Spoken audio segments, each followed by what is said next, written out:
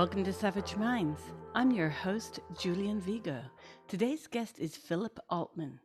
Dr. Altman is a well-known Australian authority on clinical trials and regulatory affairs with more than 40 years of experience in designing, managing, and reporting of clinical trials and in working with the Australian Therapeutic Goods Administration in gaining new drug approvals. He has worked in senior managerial roles for several multinational companies, including Merrill Dow, Hearst, Roussel, and G.D. Searle. He established Australia's first contract research organizations, CROs, where he served as a senior industry consultant for more than half of the pharmaceutical companies present in Australia.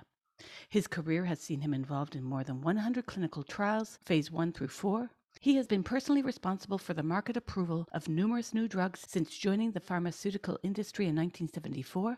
A graduate of Sydney University with an honours degree in pharmacy, Master of Science and Doctor of Philosophy degrees focusing on drug development, pharmacology, and pharmaceutical chemistry, he co-founded and is a life member of the largest professional body of pharmaceutical industry scientists involved in clinical research and regulatory affairs, Association of Regulatory and Clinical Scientists to the Australian Pharmaceutical Industry Limited, ARCS. Dr. Altman was a director and the chief clinical trial and regulatory advisor for a public company involved in the development of a live virus for the treatment of late-stage melanoma.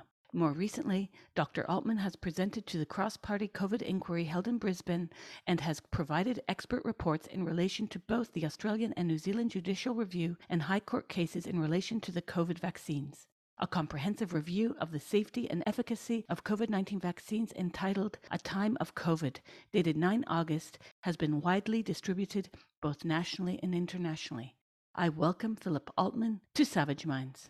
Before we dive into the COVID debate, could you please give us a bit of background, given that, as you might have seen on social media or heard, that the term expert has come to mean anyone with a really strong opinion and a cap lock button. Yeah, well, that's right. Where I'm coming from is basically a person who has spent more than 40 years in the pharmaceutical industry in relation to doing clinical trials, that's designing them and managing them and reporting them for Big Pharma in the main, and in dealing with mainly the Australian Department of Health, but other regulators as well. So that's basically my experience, and it's fairly broad experience because I started Australia's first contract research organization called CROs. In general, they're all over the world now, but CROs can be small companies that can employ thousands of people, and they do the contract work, clinical trials and regulatory affairs work for Big Pharma. Big Pharma doesn't do all of its own work. It contracts out the work.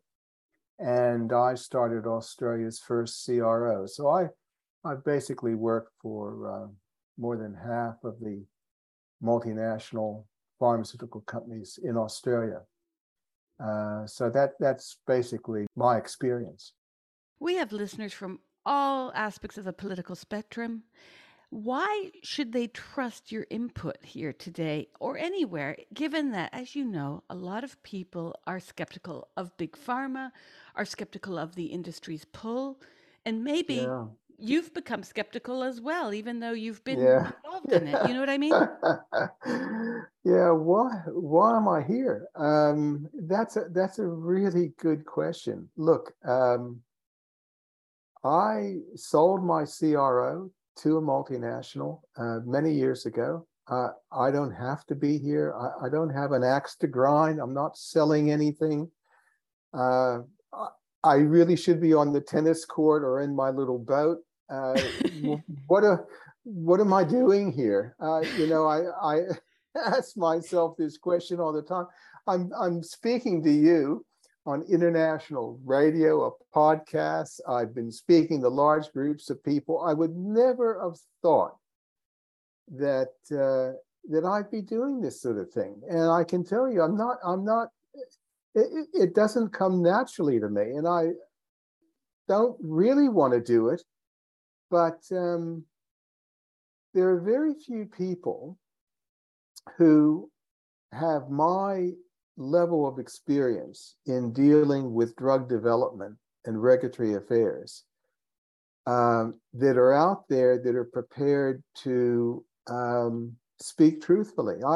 I really haven't heard many people. I know that Robert Malone has dealt extensively with drug regulators in various parts of the world. That's why I really respect his opinion. But there are some others too. But basically, there are very few of us who have come from Big Pharma who have been prepared to speak out. And really, I wasn't, I'm not I haven't been an anti-Big Pharma guy. I was treated very well by Big Pharma in my career. And it's just in the last 2.5, 3 years during this mess that I began to question a lot of the things that are going on. I've seen your YouTube video from mid-September, and I had a little giggle because when I went to share it, I noticed it had to be retitled about a specific flora or fauna to avoid the YouTube censors. And as you know, Robert Malone has faced expulsion from social media. Loads of people are being silenced who do not toe the line. And the line is always the same. It's not like a coincidence that sometimes, has he been tossed from Twitter ever for like a 60-day ban? No. It's always the other side, the skeptical side that's being banned, being completely expelled. And that's enough to raise eyebrows for even people who are the most devoted to follow the science, let's say. But your points in this presentation are clear. It's the presentation you made to the Australian Medical Professional Society. And you open with, we, the Australian people, have been deceived. We have been lied to. And I'm across the ocean, and I'm across many oceans from you. And when I saw you say this, I thought, wow, he's speaking to people across the planet. I'm not in Australia, but your words reflect so much of the deception across this globe enacted against populations who have been told, air quotes, follow the science. Follow the science has become its own worst joke. Whenever I interview people on this subject, I always have to clarify which science I'm talking about. The mediated MSNBC, ABC there, BBC, all the science, and watch people on their balconies singing, clapping for their healthcare professionals. We were sold some really thick ideological nonsense. Oh, yeah. Look, this is really played with my head. You have no idea. You have no idea. It's, I felt that, in recent times, I've been such a fool because I didn't see it. I was there playing my role in Big Pharma, and I really didn't see it. And in that symposia that you refer to in Melbourne on the 10th of September, I was sitting in the front row with and watching Pierre Kory speak. He spoke before me or after me. I forget which. And he said that he's just realized how controlled the medical literature is, how Big Pharma controls the literature and therefore controls medical thought.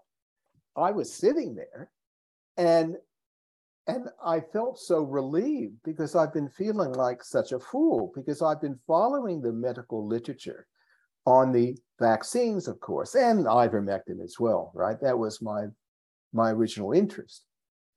And I felt like, my God, why didn't I see it? But then I thought, Pierre Kory didn't see it too, right? And he's a very famous guy. Now, what I mean by that is that I think most doctors don't realize that the iconic medical journals that they receive most of their so-called credible information from and they rely upon is highly controlled by big pharma. They cannot exist without big pharma. They're highly dependent on the advertising and control by big pharma. You've seen it in other paradigms. No matter the drug, big pharma is sponsoring the trials, right? Sure. They are sponsoring the trials, and there is this bias toward huge randomized controlled clinical trials, which are really, really expensive, take a big organization to put into effect, to fund, to manage, to design, to report, and so forth and so on. So big pharma controls those trials. There used to be a lot of investigator-sponsored trials, like a doctor would have an interest in something and would set up their own trial within a hospital, might get some funding from the hospital, or even a little bit of funding from big pharma.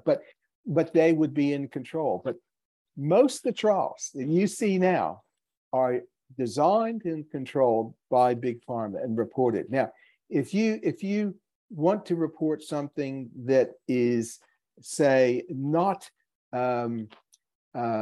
complementary toward the vaccines, you are up against a lot of scrutiny. You have to watch your words about how you publish and what you say. You won't get it published in big journals at all, the iconic ones, right?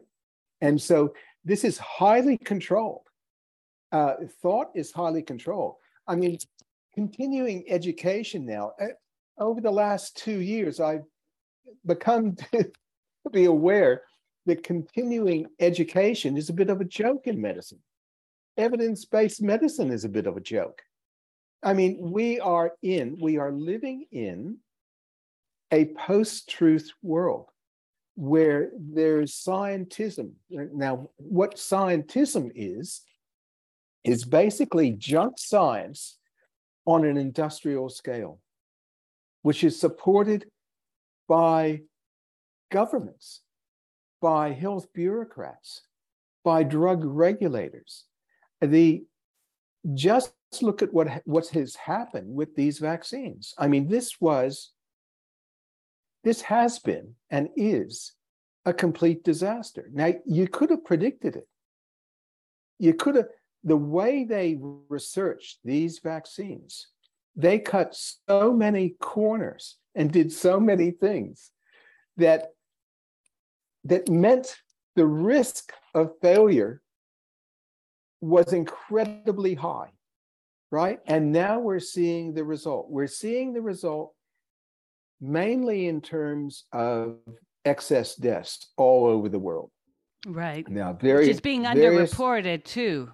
Of course. It doesn't hit the mainstream news media. It doesn't appear in the newspapers or on the nightly news on TV. You just will not see it. I have to go into the Australian Bureau of Statistics and pull that data out on a regular basis. But every major country produces these excess death statistics. Now, they fiddle with the adverse drug reaction reporting. We can come back to that if you wish. But excess deaths is the deaths over and above in a population for whatever cause that you see. Now, countries can fiddle, their Bureau of Statistics, wherever they are, can fiddle a number of things. What's really hard to fiddle is births and deaths, right? And when you're looking at excess deaths and you go back 4 or 5 years, you can see that in many countries, like Australia, just been reported just a few days ago, because they roll out the figures every month, we have a 17% excess death rate. That involves a lot of people, right? And as I understand it, Philip, they've gone back before 2020 to even make those comparisons. They're not only doing, Oh yeah, you usually go back 4 or 5 years or so, right, to form your baseline for comparison. But the excess deaths in Australia are now, the latest report of a few days ago is now 17%. That's why isn't anyone asking? And these are not COVID deaths. These are not all COVID deaths, right? A lot of people would would hand wave this away and say, "Oh, well, we're in a pandemic. It's all COVID." No, it's not. Only about a quarter of those deaths are COVID deaths, and it's people dying with COVID, not due to COVID.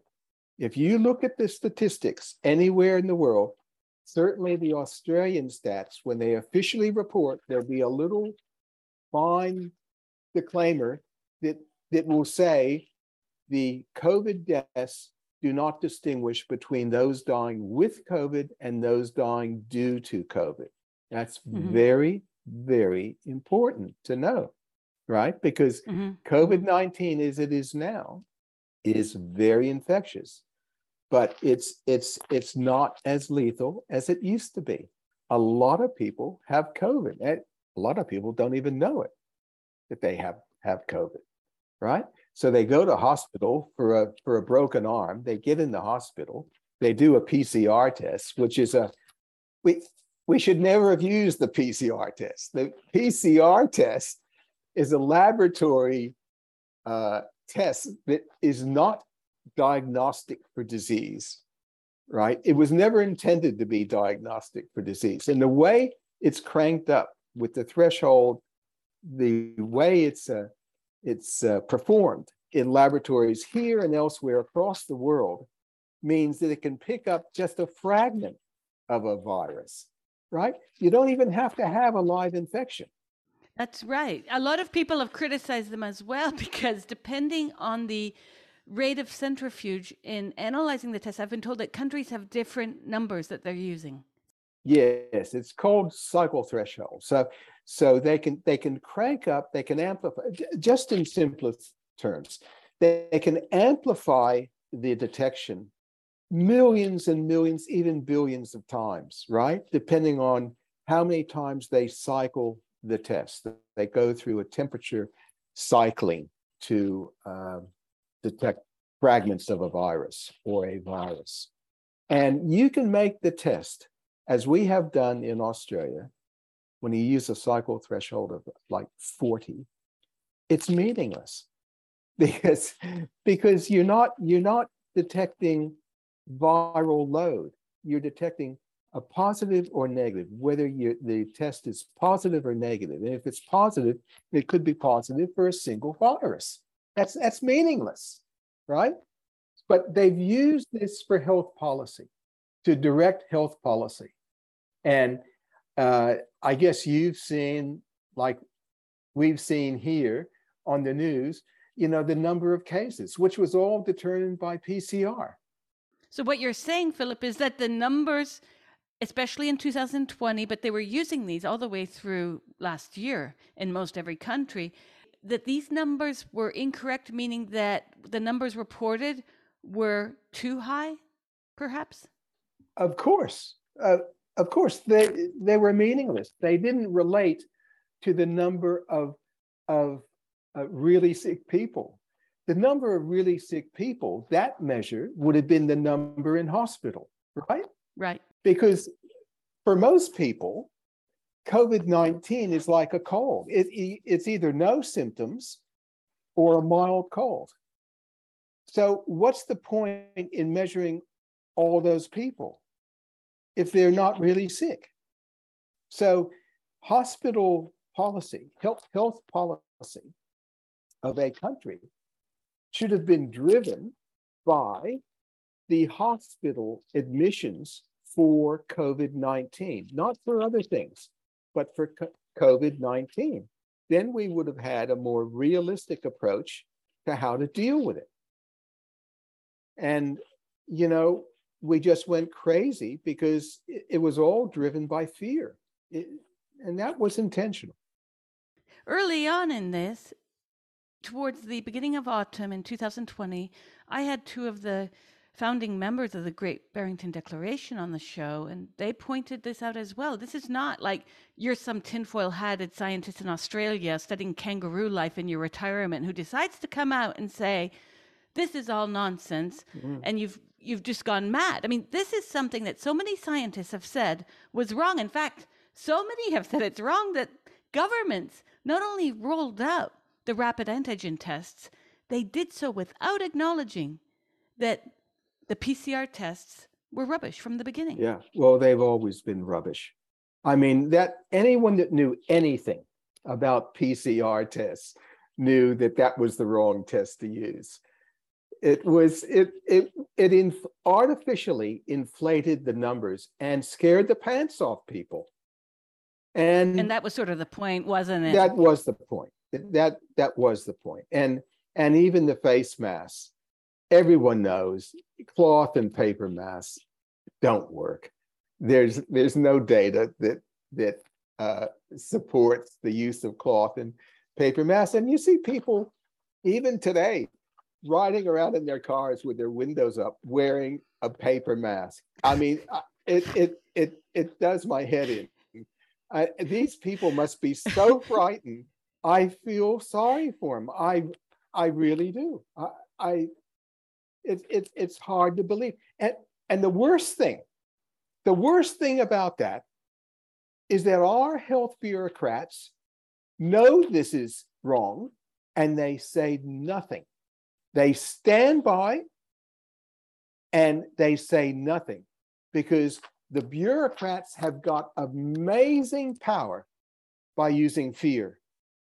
And they've grabbed it with both hands and they will not let go. And they stay silent. They stay silent regarding vaccine mandates. They know these vaccines do not prevent infection or transmission of infection. They know that now. The whole world knows that now. Even the people in the CDC and the NIH, they're saying it. They're saying it everywhere in the world. They've had to admit it now, right?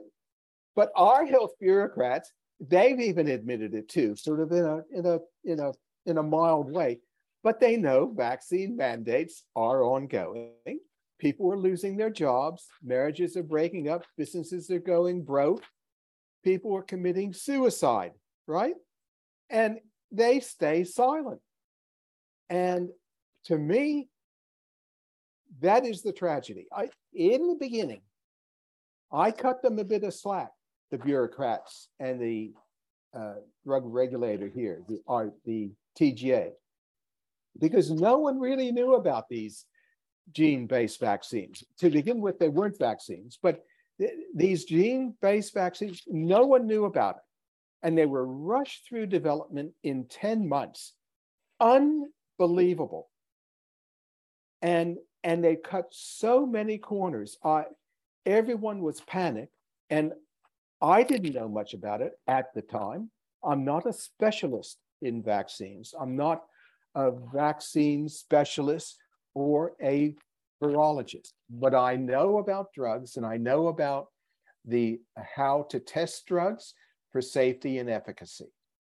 And I've looked at the data in these dossiers very closely.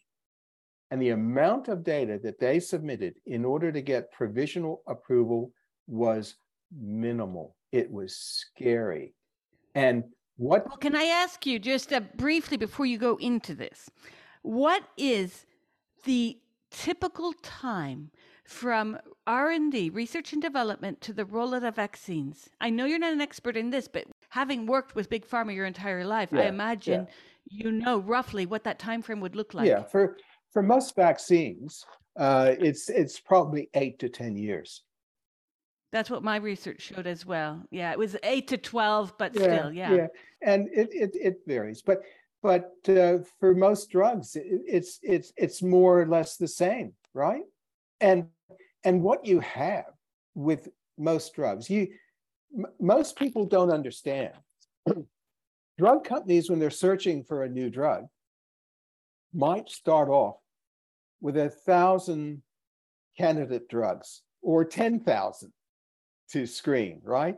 And they throw most of them out, and they end up with a small basket, and they select one or two for further testing, right? And as those years go on, and they do the pharmacology, and they do the toxicology in animals, and the phase 1 in man, phase 2, phase 3, which each take a couple of years, 3 years. In between those phases, you're collecting information all the time. Most drugs, you're lucky to get one drug through. If you start off with 10,000, you're lucky to get one drug through. It's a risky, big business. It's very risky, and people don't understand that. So as you're going through this development over 8 to 10 years, say, you learn so much, and most drugs, almost all of them, are knocked out because of safety concerns or lack of efficacy, right? But this is an evolving thing. You learn this over 8 to 10 years, and studying the drug and asking the right questions and redesigning your studies depending upon what the study before it showed, right? You learn as you go along. With these gene-based vaccines, they discarded all that. There wasn't one phase 1, 2. They raced it through. They combined the phases into like one clinical trial. That was one of the shortcuts that they used, is by combining all the phases. That's how they got their emergency use authorization in Australia in 10 months. Now, provisional approval is exactly what it says. It's provisional approval. It's not full approval. Unless you have full approval, you cannot say a drug, any drug, and vaccines are drugs, they're serious drugs, are safe and efficacious. Now, it should be against the law to say that, because it hasn't been proven to be safe and efficacious. If it's provisionally approved, by definition, it's not been proven to be safe and efficacious. Yet our chief health bureaucrats were running around Australia for a long time saying they're safe and efficacious. Now, they're not saying that right now, okay? I haven't heard them in recent times. They've been very quiet because the vaccines have failed, right? But they were saying for a long time these things were safe and efficacious. And the data that's coming out now shows that they're neither safe nor efficacious. And many people feel that they've done more harm than good. And I'm one person that's in that camp.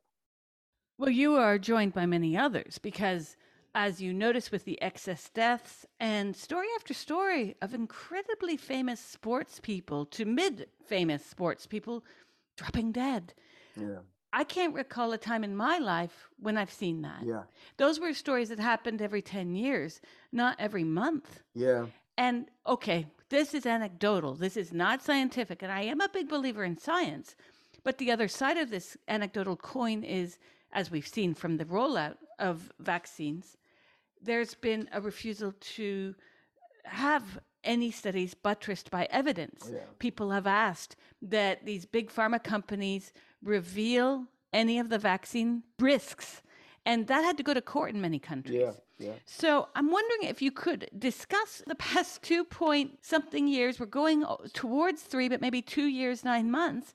We've lived a hell, both in Australia and in many countries around the world where lockdown was imposed in such a draconian manner that today you mentioned it earlier, families are falling apart, people are divorcing, not just over the vaccines, over all of it. Yeah. Mental health of children, of adults. People focus on the children without forgetting we were locked up without a jail sentence, you see. Yeah. And we were locked up knowing that there was a lot of hokum in the lockups. Yep. And I'm wondering if you might speak about this, because a lot of people were like, okay, lockdown. Then they were like, okay, masks. And even before the mask mandates were in, there had already been a plethora of scientific information pre-COVID to show that those masks don't work. Yeah. Yeah. Well, to begin with, we have never seen in Australia the expert, the so-called medical expert opinion about lockdowns, mandatory vaccination, and so forth, and masks. We have never seen any of that opinion. And some of that opinion was so crazy. It was amazing. There was advice from chief health bureaucrats that you could catch COVID from pizza boxes, right? I mean, it got so stupid. And those people were still in place, right? Now,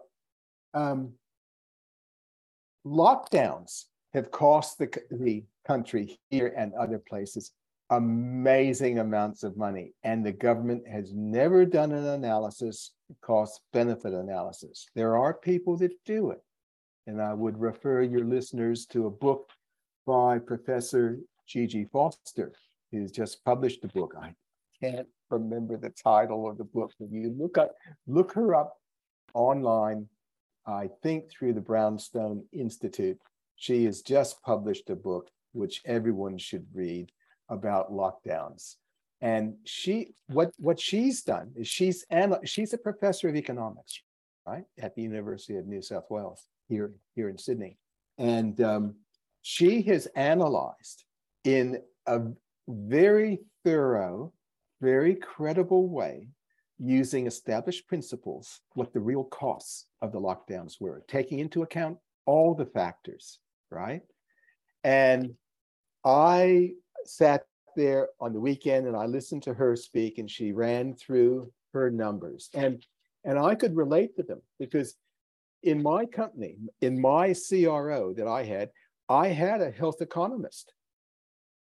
I employed doctors and pharmacists and scientists and nurses and statisticians. And I also employed a health economist who would run up the figures using fundamental theory that was developed in Australia, actually, as it were, the evolution of called a science, but it's more or less an art, the art of health economics, where you really try and put numbers to the value of health, right? You have to do that. If you're going to be spending vast amounts of money on drugs and medical treatment, you have to put a value against these treatments. Now, my company was the first company that was actually doing that, because we had to argue on behalf of Big Pharma to get their drugs on the National Health Scheme, to get the reimbursements done.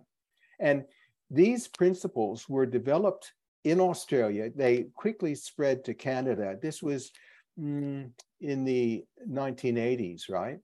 And it's all over the world now. Now, Gigi Foster has taken those principles, which have expanded and they've been better defined, and there's lots of instruments now that people use. It's a whole industry where you try and assess the value of health policies. And she turned her attention to lockdowns. And it came up with a figure like the cost to Australia was something like 30 times the benefit in real costs, right? Now, these are life costs. These are mental health costs. These are direct and indirect government costs. They're costs to society due to people being depressed and losing their jobs and lack of productivity and all sorts of things, right? And yet the government here, or the government nowhere that I've seen, has really looked at this in a critical way. They don't want to look at it. It's a loser for them completely. Lockdowns have failed, right? As these vaccines have failed, but they don't want to look at it. They're even still building right now in Melbourne, in Australia, a factory that's going to cost something like $2 billion to produce more mRNA therapeutics. The first one that was released in the world, these vaccines, which were used on healthy people across the world, which they should never have been used on healthy people, because there's no long-term safety at all, and the short-term safety is appalling. They're building a plant to produce more of them now. Can you discuss that, what you mean about the safety?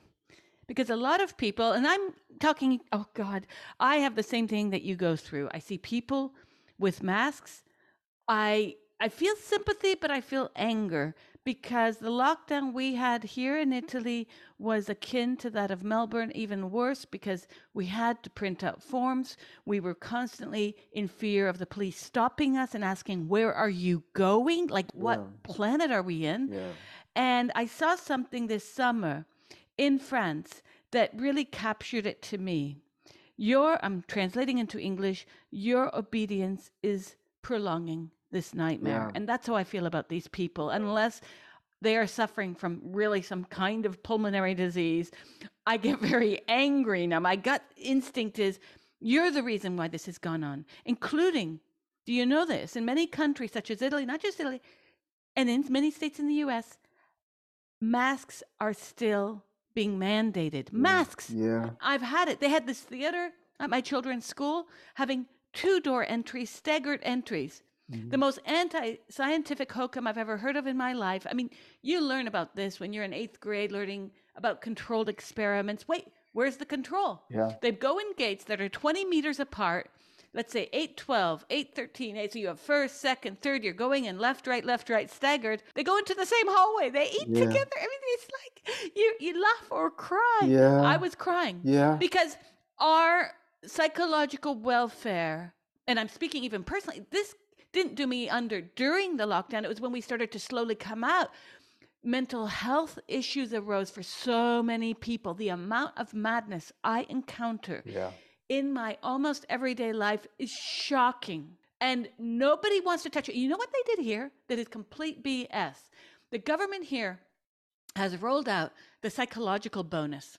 Mm-hmm. So what they're doing is admitting in a very sinister way that there's a psychological pandemic. Yeah. That's the pandemic that they have created, and they have the temerity. They have the audacity to call it a bloody bonus. Yeah. Like, I will go to my grave, I'm going to say this forever, angry about this until we have clear investigations, because it has destroyed our lives. It's destroyed my family's life. We have had mental health issues in our family because of this. Mm-hmm. My son, all I care about, I've told his teachers, I don't care if he's illiterate. I care that he plays football every day and has interactions with other boys his age. Yeah. Because stealing that from someone from the ages of 4 to 6, if this were a study, I would never I'm in anthropology, but if I were a sociologist or a social psychologist or whatnot, I would never, and you know this, I would never get approval for a study where I say, I'm going to study this cohort of 4-year-olds and follow them for the next 2 years, depriving them. No, this would be considered a violation of the Geneva Convention, not to mention many other things. It would be viewed as criminal. Mm-hmm. That's why twin studies are often used. It's not even because, they're just twins. It's because that's the only ethical way of doing certain kinds of studies that wouldn't implicate massive human rights violations. Yeah. Right? Yeah. Well, look, this is played on my mind because this has just started me thinking, my God, we are really in a post-truth world. It is driven and enabled by the media. Without a complicit media, present company excluded, of course, this could not happen. But the media is complicit in this tragedy. It is so ugly, and it has revealed an underbelly of society that really is scary. I've lost friends. People knew me. They knew what I did in my career. I was very successful. Yet their attitude toward me changed. They don't want to know. They don't even, I offered to tell them, the shutters come down. They did not even want to know. They're so scared and so fixed in their ideas. It was just such an eye-opener to me. It has just been amazing. And the scary thing is, this doesn't just apply with COVID, right? You look at how scared people are, 12-year-old girls in the streets on climate change. And yet they know no science about climate change. They know nothing about it, but they're scared witless about it. They know nothing about it. And the media just goes along with it. It doesn't want to enter into any debate. It doesn't want to challenge any views. And people call it settled science. Anyone that knows anything about science knows that science is never settled. And I'm not a skeptic now. I mean, the whole world is saying the same thing. When you get excess deaths that occur in all countries, and all the insurance companies are seeing it, they're the people who have skin in the game, right? That's where the rubber hits the road. When they have people dying and they have to pay out millions of dollars to people in their 40s who are dying. And you mentioned it as sports people who are dying. It's not just a couple sports people here and there. We had 3 famous cricketers in Australia dying within weeks of each other in the prime of their life, right? They weren't sick people. They weren't unhealthy people, and no one asked the question.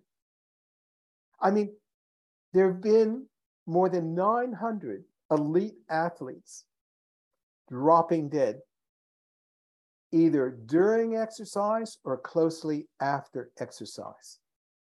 And although it wasn't completely unheard of in the past, you had the odd occasion, but now you have 900. It's something like 22 to 25 times the number of reported deaths. You can look them up on the internet. You can see their names. You can see their ages. These are elite athletes. And yet no one asks a question. No one has the curiosity to ask. That is scary. That is really scary. Our bureaucrats aren't even asking the question. Now, they're backing up a bit at a time, okay? You see what Denmark is doing. You see what Norway is doing. You see what the UK is doing. You see what they've done in Florida just recently. I don't know if you've heard about that, but they're all backing away from recommending that everyone should get vaccinated now. And they're saying, it should be reserved for the elderly and the frail with comorbidities and stuff. And I even question that. But these major countries, they're backing up slowly. Even the drugs like molnupiravir, which the Australian government approved that on the basis of a single clinical trial, which was unconvincing. This is an old drug, 20-year-old drug that was mutagenic. It potentially could cause cancer, right? It was rejected in a number of countries. And our government bought $400 million worth to put in store on the basis of a single clinical trial, which had unconvincing results short-term. And long-term, the safety data is really poor. Yet they bought $400 million worth. And it must be sitting somewhere. This is how frightened our government was, and they've been very poorly advised. There are power brokers here. I won't name any names, but there are power brokers here who are influencing the government and the decisions. And I've been very critical of them all. I cut them some slack in the beginning, but now I don't. Now it's not being a skeptic.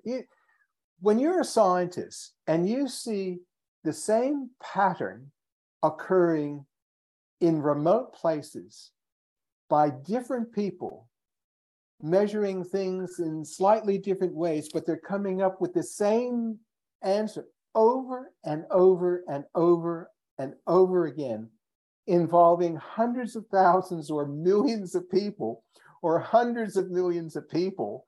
And there's a pattern there in what is happening. Any scientist should say to themselves, hang on, there's something here, right? That's not skepticism. You have to be an astute observer in science. That's what science is all about. It's always about testing things and questioning things. The science is never settled. And you have to be an astute observer of science. And we're seeing these excess deaths everywhere. And yet the government has not changed course, has not admitted its mistakes. Walensky, in the US, the director of the CDC has said, yes, we've made states, we're going to have review. They haven't said that in Australia. People are calling for a royal commission here. And I've called for a royal commission here too. The problem with that is that royal commissions, by their very nature, seek to ascribe blame and punish people, right? And both the governments of both persuasions here are guilty. So it's going to be hard to get good terms of reference, right? And there is a discussion here about, well, should we go for a truth and reconciliation type commission, right? Which doesn't aim to hang people or shoot people or put people in jail, right? As long as they admit their mistakes and going forward, we don't do this again. Now, I'd be in favor of that. I think that's a great idea because I have to say, if I didn't see this in the very beginning, back in the beginning of 2020, how can I turn to my colleagues and say, you're guilty? You didn't see it. Well, I didn't see it. But as the months went on, it became very obvious what the hell was going on. And now the whole world can see it. My presentation in Melbourne, which you referred to, that was the first presentation that I actually went out of my lane, right? I usually, when I spoke before September the 10th, I stuck to statistics and, Australian Bureau of Statistics and statistics on influenza deaths and stuff like this, and referred to the data in the dossiers that registered these so-called vaccines, right? But in Melbourne, the time had come to actually say it like it was. It was a post-data presentation where I was wasting my time talking about the data. Everyone knows what the data is now. The data is so clear. Why go back and talk about the data? We have to prevent this from happening ever again. And I'm frightened that the powers that be are not reflecting. Now, there is a sign of hope. The TGA, the Australian drug regulator here, the beginning of September, asked for public comment about the rescheduling. It's called the poison scheduling. That's how drugs are categorized and how they can be prescribed, right? And ivermectin was banned. We all, the data on ivermectin is so strong, it's not worth talking about. It's just amazing. It should have been used from the very beginning instead of telling people there's no treatment for COVID. That's another. Well, they acquitted it in the US. Yeah. If you even say ivermectin, Yeah. you're a Trump supporter. Yeah. It became so political from the outgo. Yeah, that's another story. That's where I got started here, because they were demonizing ivermectin, and I sat back and I thought, hang on a minute. What they're saying is not right. It's not a toxic drug. It has a high therapeutic index. It's one of the safest drugs that are available. Don't start me, right? So I got involved, and then I started to ask myself about these vaccines. I thought, no, let's look at this. They're saying there's no treatment for a serious viral infection. How can that be? And that's how I got interested in the vaccines.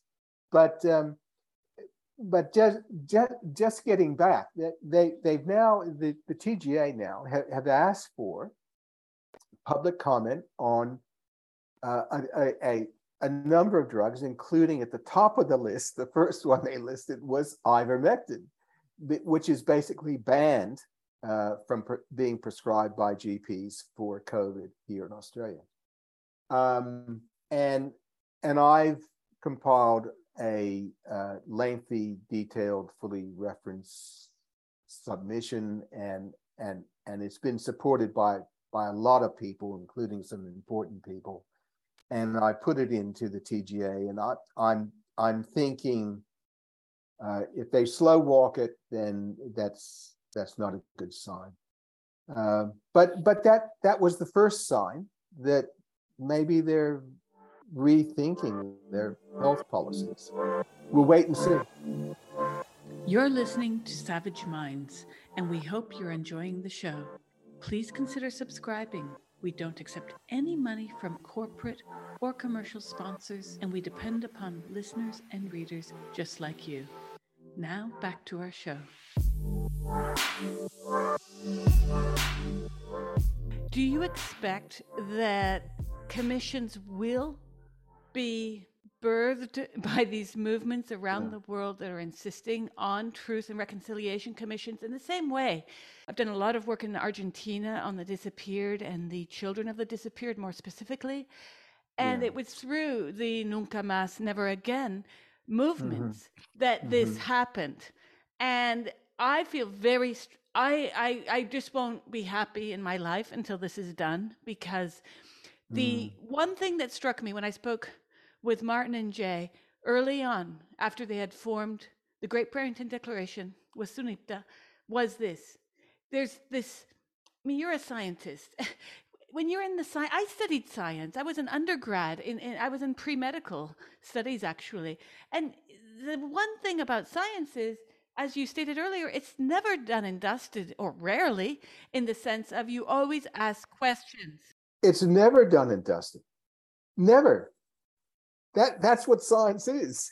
There was a sign for many scientists who, even if they thought this is a dangerous virus, oh my gosh, we need to stay at home for a few days or a few weeks to study this. It was after that initial 14-day period when I became, what's going on? This is clear the demographic at risk.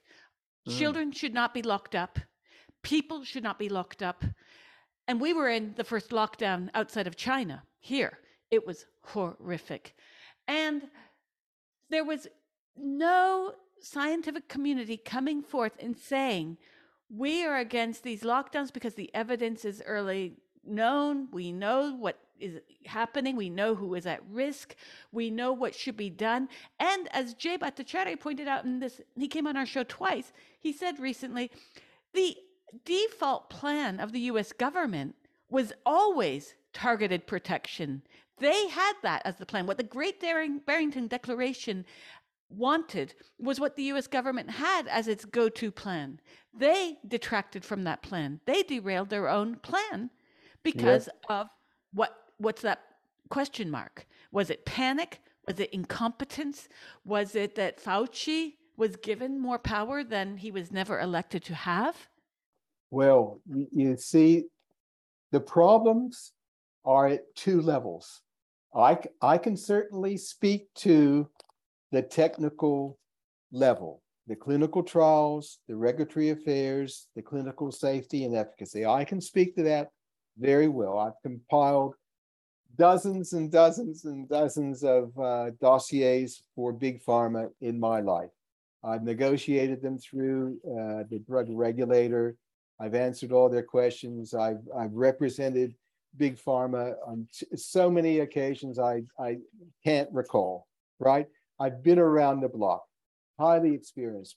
I'm not a political commentator. I don't know about the geopolitics, but from where I sit, there has been a huge change underline this. You can't discuss all this without reflecting on the geopolitics, the money involved, the public-private partnership type of arrangements which have occurred, the bending of the rules by drug regulators, the censorship, the mass medical censorship. I mean, they're trying to pass a law like today in Brisbane, in Australia.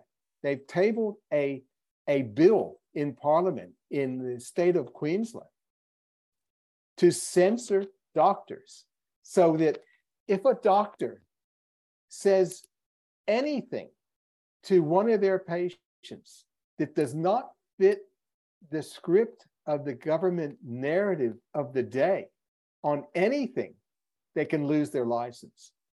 I mean, that is so incredible.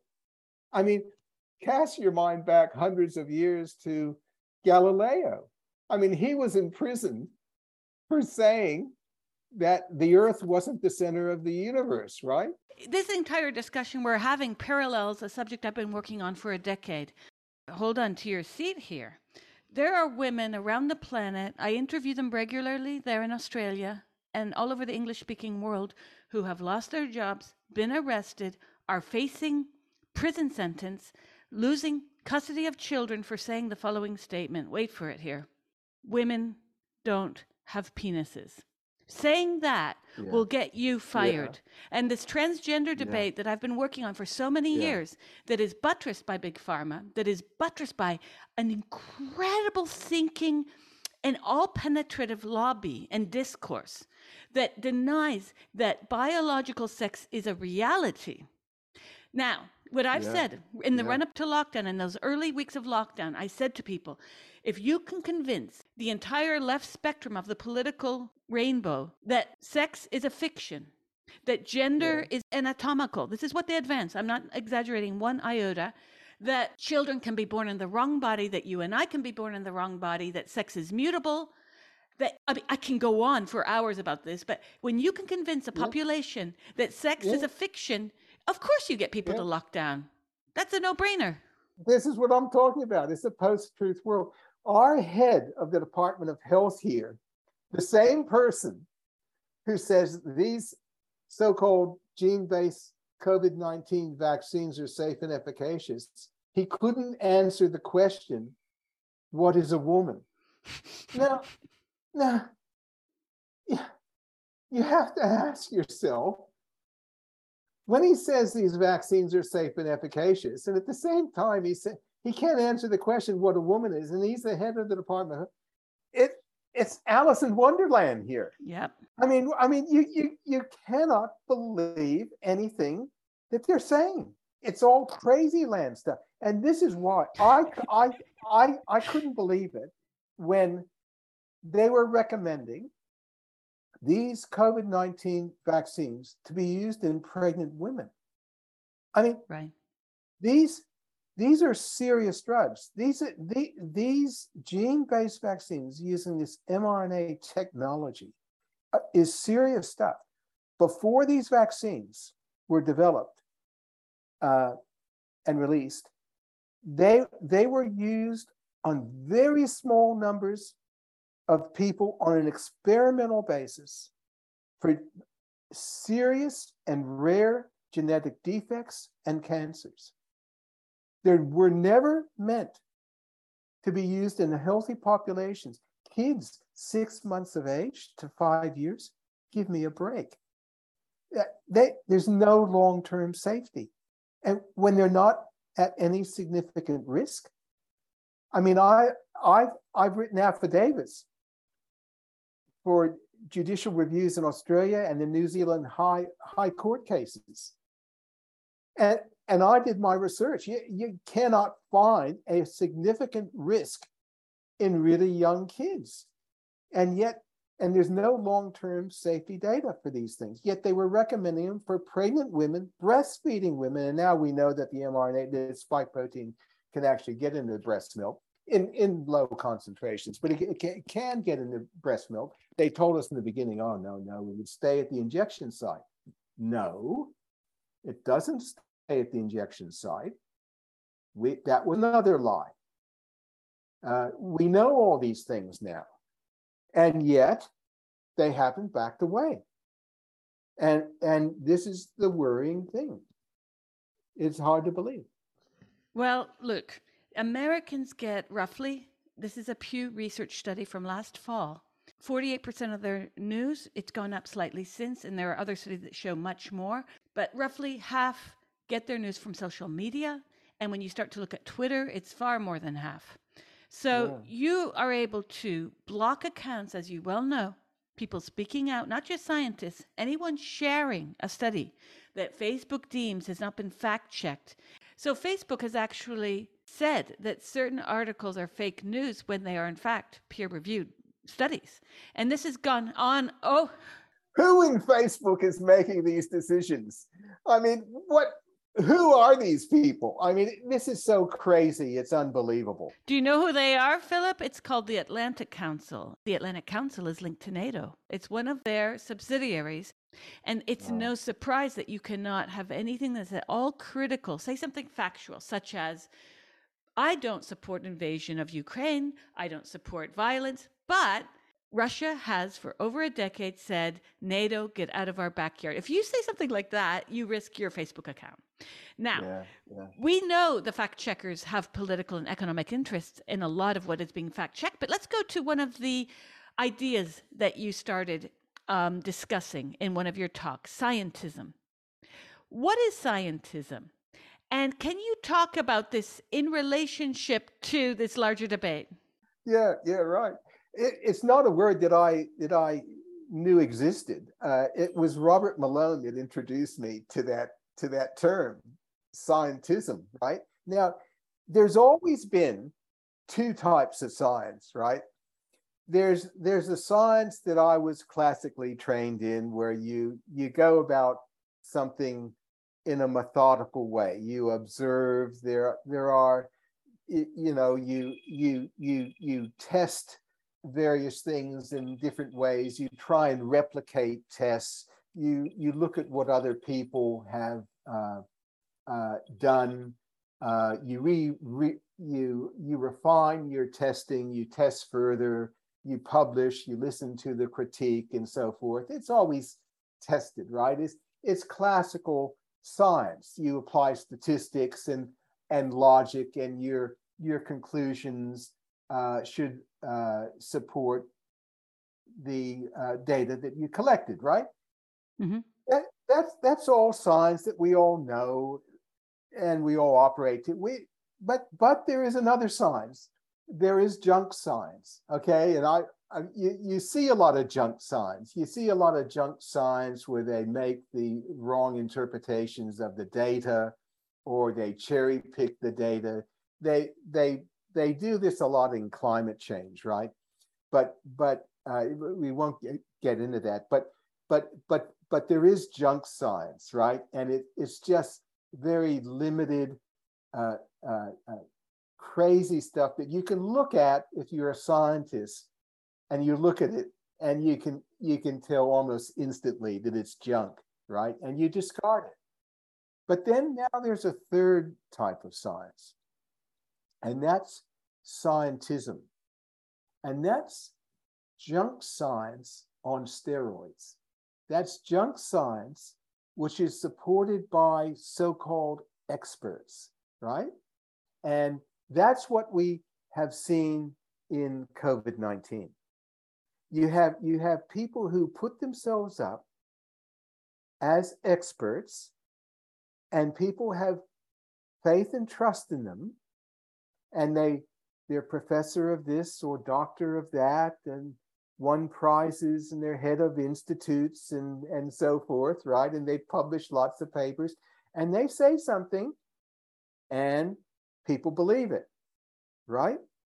But the COVID-19, that narrative, and all that misinformation about the safety and efficacy of the vaccines and how you should treat it and everything else that went along with it, the lockdowns, the masks, the vaccine mandates, and all that sort of stuff, all that is just junk, but it was supported by government, bureaucracies, experts. That is scientism. That's junk science on steroids. And the average person in the street out there has no way of telling if it's real or not. That if they get really scared, they'll just believe it. And it's very difficult to convince someone that they've been duped. It's one of the hardest things in the world to do. It's much easier to convince people with a lie than it is to convince people that they've been duped. That's one of the things I read about lockdown. One person speaking in the media said the problem with these lockdowns is that they've been so well done, it's going to be hard to convince people to unlock. And we're seeing that because you're seeing a high rate of cases of people who have psychological disorders such as agoraphobia. Can you talk about what happened at the beginning of deciding to have a vaccine? Didn't any of these scientists think maybe this will cycle through the population and die down? Because remember the lie we were told, it's about protecting grandma, grandpa. This was about that. But it quickly, they were what I call human shields, discursive human shields. They were used to prop up a certain political mechanism. Nothing has rolled out for any of these elderly folks in ways of Meals on Wheels, helping to come and be social with these elderly people who are isolated because their families shouldn't be in contact with them because their kids are going to school. Nothing.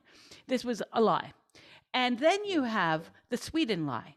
The Sweden lie is they're killing their elderly. But science has said something else on this, hasn't it? Yeah, of course. I mean, the results in Sweden speak for themselves. They didn't lock down, and their results are pretty good. And yet our health authorities won't refer to Sweden. They don't want to know about Sweden, right? Because it doesn't fit the narrative. Now, this business of what you just mentioned, of giving kids a serious gene-based therapy that was not proven to be safe and efficacious, giving it to kids to protect old people, that's the first time I've ever heard of anything like that. Who ever dreamt that up? I mean, exposing children to a potentially lethal drug. I mean, these vaccines have killed kids. There's no question about that. The question is how many, and that's what the debate is. We can get into adverse drug reactions, but maybe we leave that for another time. But the whole concept of treating innocent, healthy children with a drug that hasn't been proven by definition to be safe and efficacious, to possibly protect old people, was ludicrous. That was a ludicrous idea. Who came up with that? Yeah. Well, the same person that said, let's follow China and what they're doing, because that country with its excellent human rights record is something we should emulate in lockdown, right? Same thing. Well, yeah, that's exactly right. We've made so many mistakes in this pandemic. It's just amazing. I mean, my focus is basically on the technology, where the mistakes there were, and I can see them so clearly. They were so predictable. So many corners were cut with a new therapeutic class of drug that was rushed through the system. And it's no wonder that all these problems are emerging now. They're trying to suppress them. I mean, the US FDA fought in court not to release the Pfizer safety data for 75 years. I would never have thought I would live to see the day when the drug regulator, like the US FDA, who's supposed to be our gatekeeper for safety, would be wanting to withhold safety data for 75 years. How can you justify that? What possible argument could one use to justify that? The whole system is breaking down. I mean, that is a good example of how the system now is broken. Yes, and Jay Bhattacharya told me something that I think we need to address on a national scale in each country, and this is it. Fauci, people think, was just a political figurehead used to promote a certain narrative. Whether or not you believe his follow the science or not, there's a larger question. On either side of the debate in which you stand, this is the problem. Fauci funded loads of the scientists who were on panels who decided COVID lockdown policies. And his direct input into these people's careers would make or break them. There was a massive conflict of interest from the get-go in his inclusion, not to mention the recent book on him, which shows that he has helped to fund the Wuhan Institute's research into this very virus. And there are red flags all over. There's absolutely no doubt about it. I'm really surprised there's even any debate. I mean, even like as long ago as like a year ago, you could be taken off Twitter for saying that this virus was engineered, right? It's not natural. It didn't come from bat suit, right? You'd be taken off Twitter.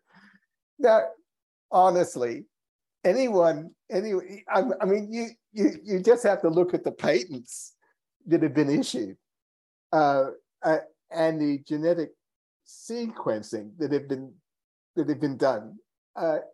There's no doubt the gain of function was well researched at Chapel Hill in North Carolina, was funded by the NIH and so forth.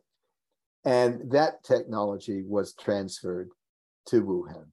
Now, there's still a debate as to whether or not the virus just escaped by mistake or something else, right? Yeah, I won't get into that, but the debate is over about whether or not this virus came from bat suit. They have tried to find this virus in hundreds and hundreds and hundreds of animal species. It's nowhere to be found, right? It hasn't come from nature. Well, the one thing that is still sending shockwaves through me is how many countries are still recommending these vaccines, as you mentioned, even to children. I mean, shame on these people, and to 21-year-old men or women. I mean, these are the most at risk of vaccine damage. They are the least at risk of dying from COVID. Yeah, it is changing. It's changing very slowly. That's my main gripe, right? This has been known now. Look, there's no good news about the vaccines. You know, you can read. I spend the first part of my day. I tell people all the time. I spend the first part of my day every day, hours going through the information that has been sent to me, that I uncover, and so forth. There's no good news about the vaccines. It's all bad news. And the trend has been the same for well more than a year, right? And yet governments are not changing course. They're not apologizing. There's no reflection. Some governments, like in Denmark and Norway and the UK and in Florida, yeah, right. They're saying, okay, don't withdraw them completely, but you know, if you're under 50, you really don't need them, right? That's crab walking back, and I do notice that even the recent approval for a COVID-19 vaccine in Australia for 6 month to 5-year-olds, it wasn't recommended for all 6 month to 5-year-olds, right? It was said if they're at risk from an immune point of view, and the distribution would be very limited and so forth. So they were backing away from everyone should get the vaccine. And that's good, because I think up until recently, they've been thinking everyone needs to get these vaccines every 3 months from here on out. That's where they were going, right? Right. And they were having assigned forms that gave waivers to these companies such that you can no longer take legal action against them. Yet your government is saying, get them or you pay a fine, as has happened across the EU. You have many governments forcing this upon people. I've met people and spoken to people who've lost their jobs because they refuse to take the vaccine. Yeah, well, there are teachers in the state of Queensland, in Australia now, right now, who are, their salaries are being docked. They're having to pay a penalty in their salaries for not being vaccinated with a vaccine that is now no longer relevant. It's expired. If you were vaccinated a year ago or 18 months ago with these vaccines, it's not working anymore now, because that's why you need the boosters, right? But the boosters don't last long. But if you weren't vaccinated in the very beginning, they're docking your salary. Why? Just as pure punishment. Doesn't have anything to do with health issues. They just want to punish people. They want people to comply. And it's really unfair. These things have not been proven to be safe or efficacious. They have not been approved. They've been provisionally approved, depending on the safety data that these companies can provide over the coming years. And the safety data that's being generated right now is not looking great. The adverse drug reactions around the world are throwing out red flags. These vaccines have caused more adverse drug reactions than any drug by far in the history of medicine. There have been drugs withdrawn for as few as 200 or 300 deaths, right? We're looking at tens of thousands, if not hundreds of thousands of deaths directly related to these vaccines. Now, governments don't want to admit that, and it's easy to wave away causality regarding linking a drug to a death. That's a subjective thing, and if you want to wave away that relationship, there's lots of ways to do it. You can design the system so that it doesn't record those deaths.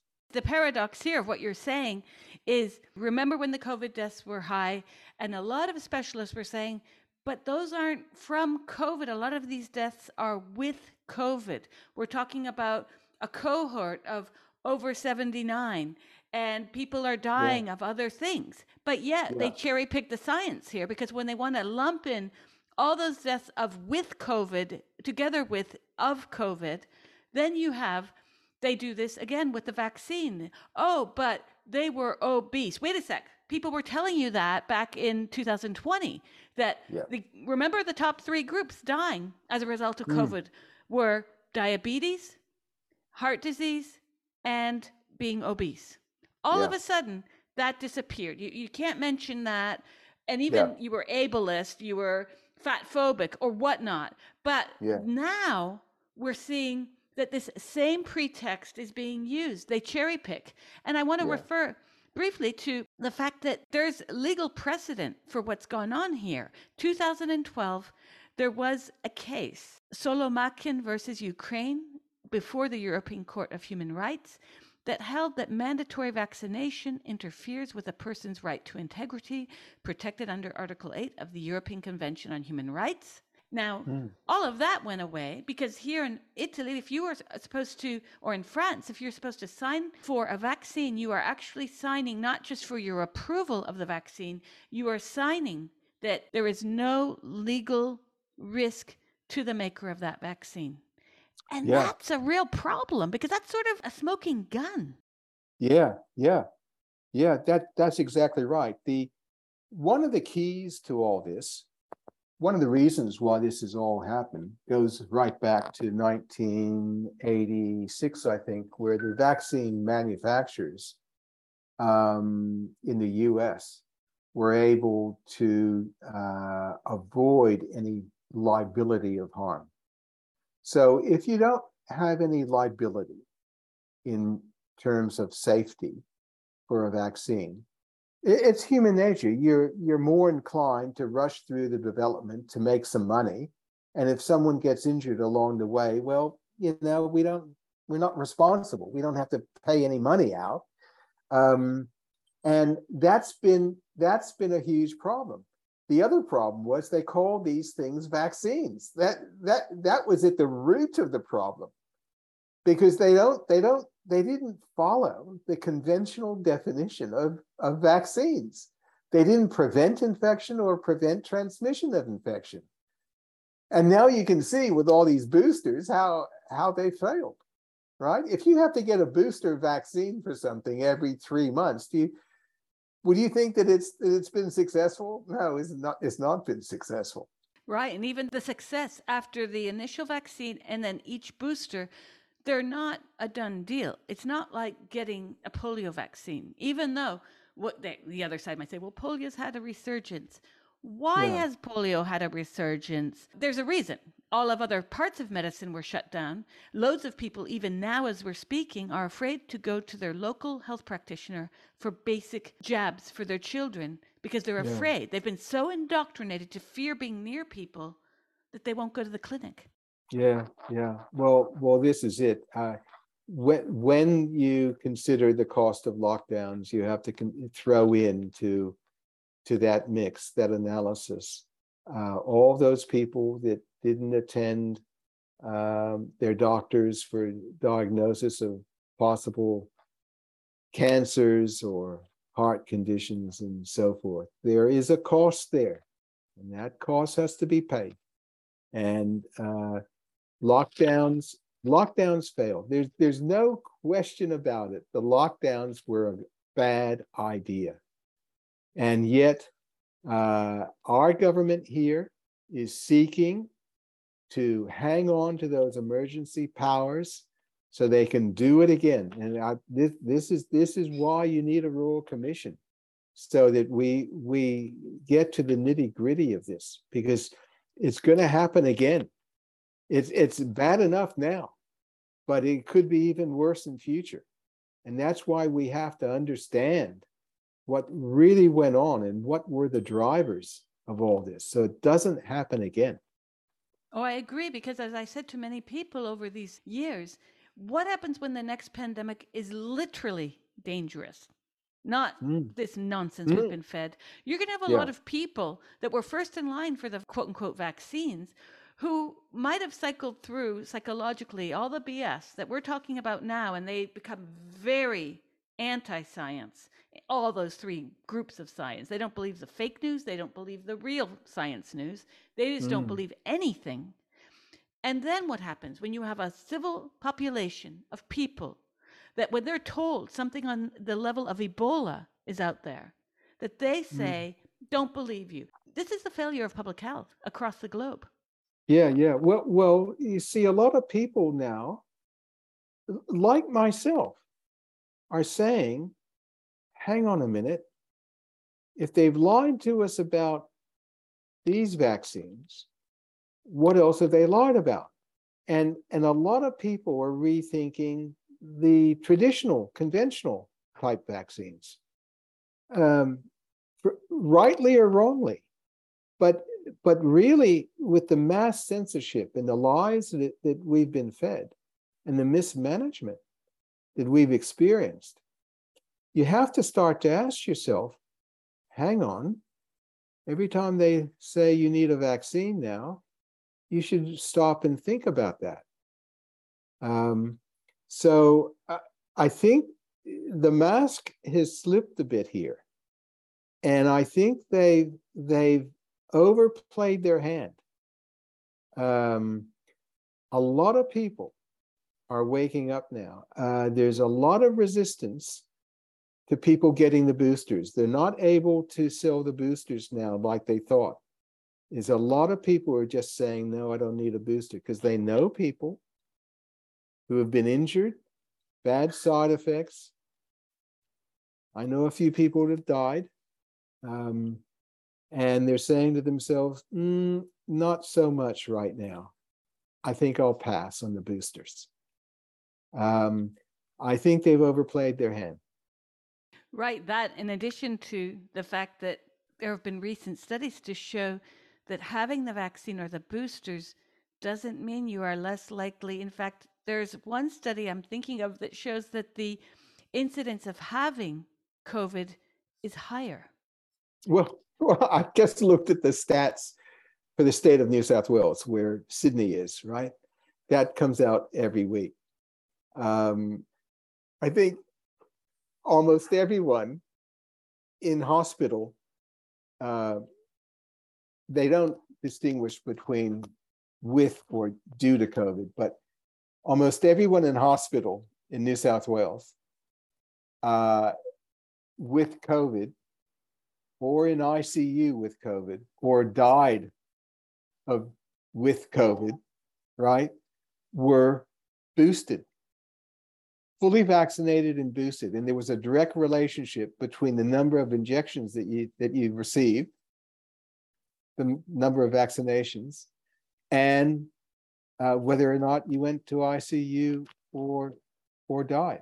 Now, there were a few people there that a handful, less than a handful, that were completely unvaccinated that died. But there were many, many more. I forget the figure. It might have been 70 or 80, just off the top of my head, that died who received their second booster. It's just amazing. There's that, and that's not just last week. That trend has been the same for months. And it's not only in New South Wales or Australia, you see that in other places too. We have to push our governments to have inquiries, whether it's the Royal Commission there or other states. You have groups of people who have been pushing back saying, we can't continue to live like this because the risks to public health are too great, to medicine. Look what's happened with national health services all over the world, where they've curbed a lot of services. Now you can go and get your smear test, but you might not find someone there. This is now ongoing. Many health systems have fallen to ideology, thus falling themselves to economic danger. And, we really have to, when people say protect our national health, well, one of the ways to protect our national health, I don't think was standing on our balcony clapping. I think that was part of the theater, Yeah.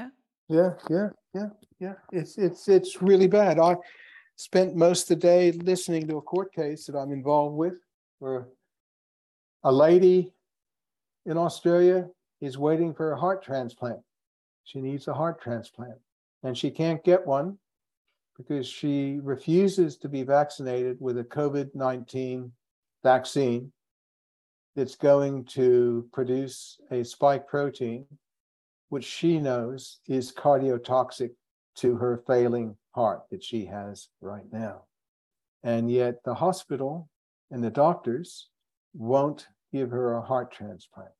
They're convinced that she needs to be vaccinated. They don't really understand the data that's supporting these vaccines, the adverse drug reactions that are coming through.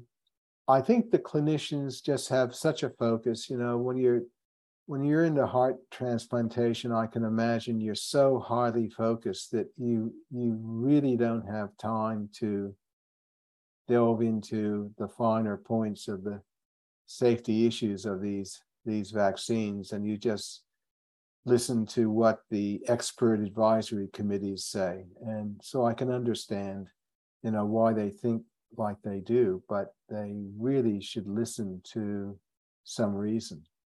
Well, my GP and my children's pediatrician, recently, in fact, I went to see my children's pediatrician, and you have to have masks, as I mentioned. I went in to see her with my children. They had to get certified to play football. I said something critical of the masks because the mask she was wearing wasn't an N99 even. This is just, and she says, well, you know, Yep. the masks, we have to wear them Yeah. because this virus. There are some children who come to me who are very sick. And I said, but these masks, we might as well be wearing toilet paper in front of our faces. This is just the host, and we're genuflecting. Yeah. She got very angry with me. And as I left her office, I noticed she put up a copy of a very populist newspaper on the wall near her door that spun more fear.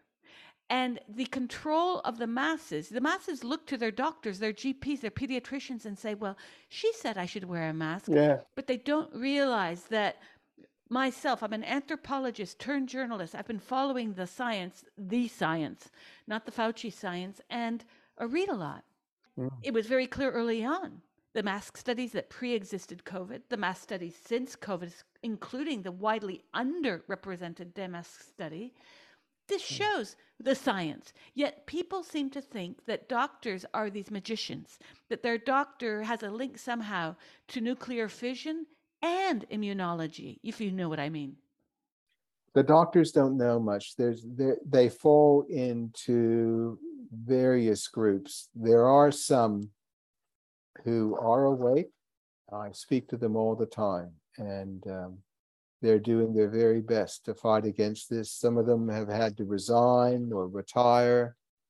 Some of them fight back in their own little way. Others have just pulled down the shutters.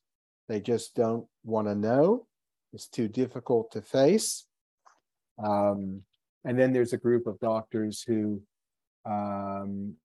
just, refuse to open their eyes. They're just so trusting of the bureaucracy that they just cannot believe that they would have been led astray, right?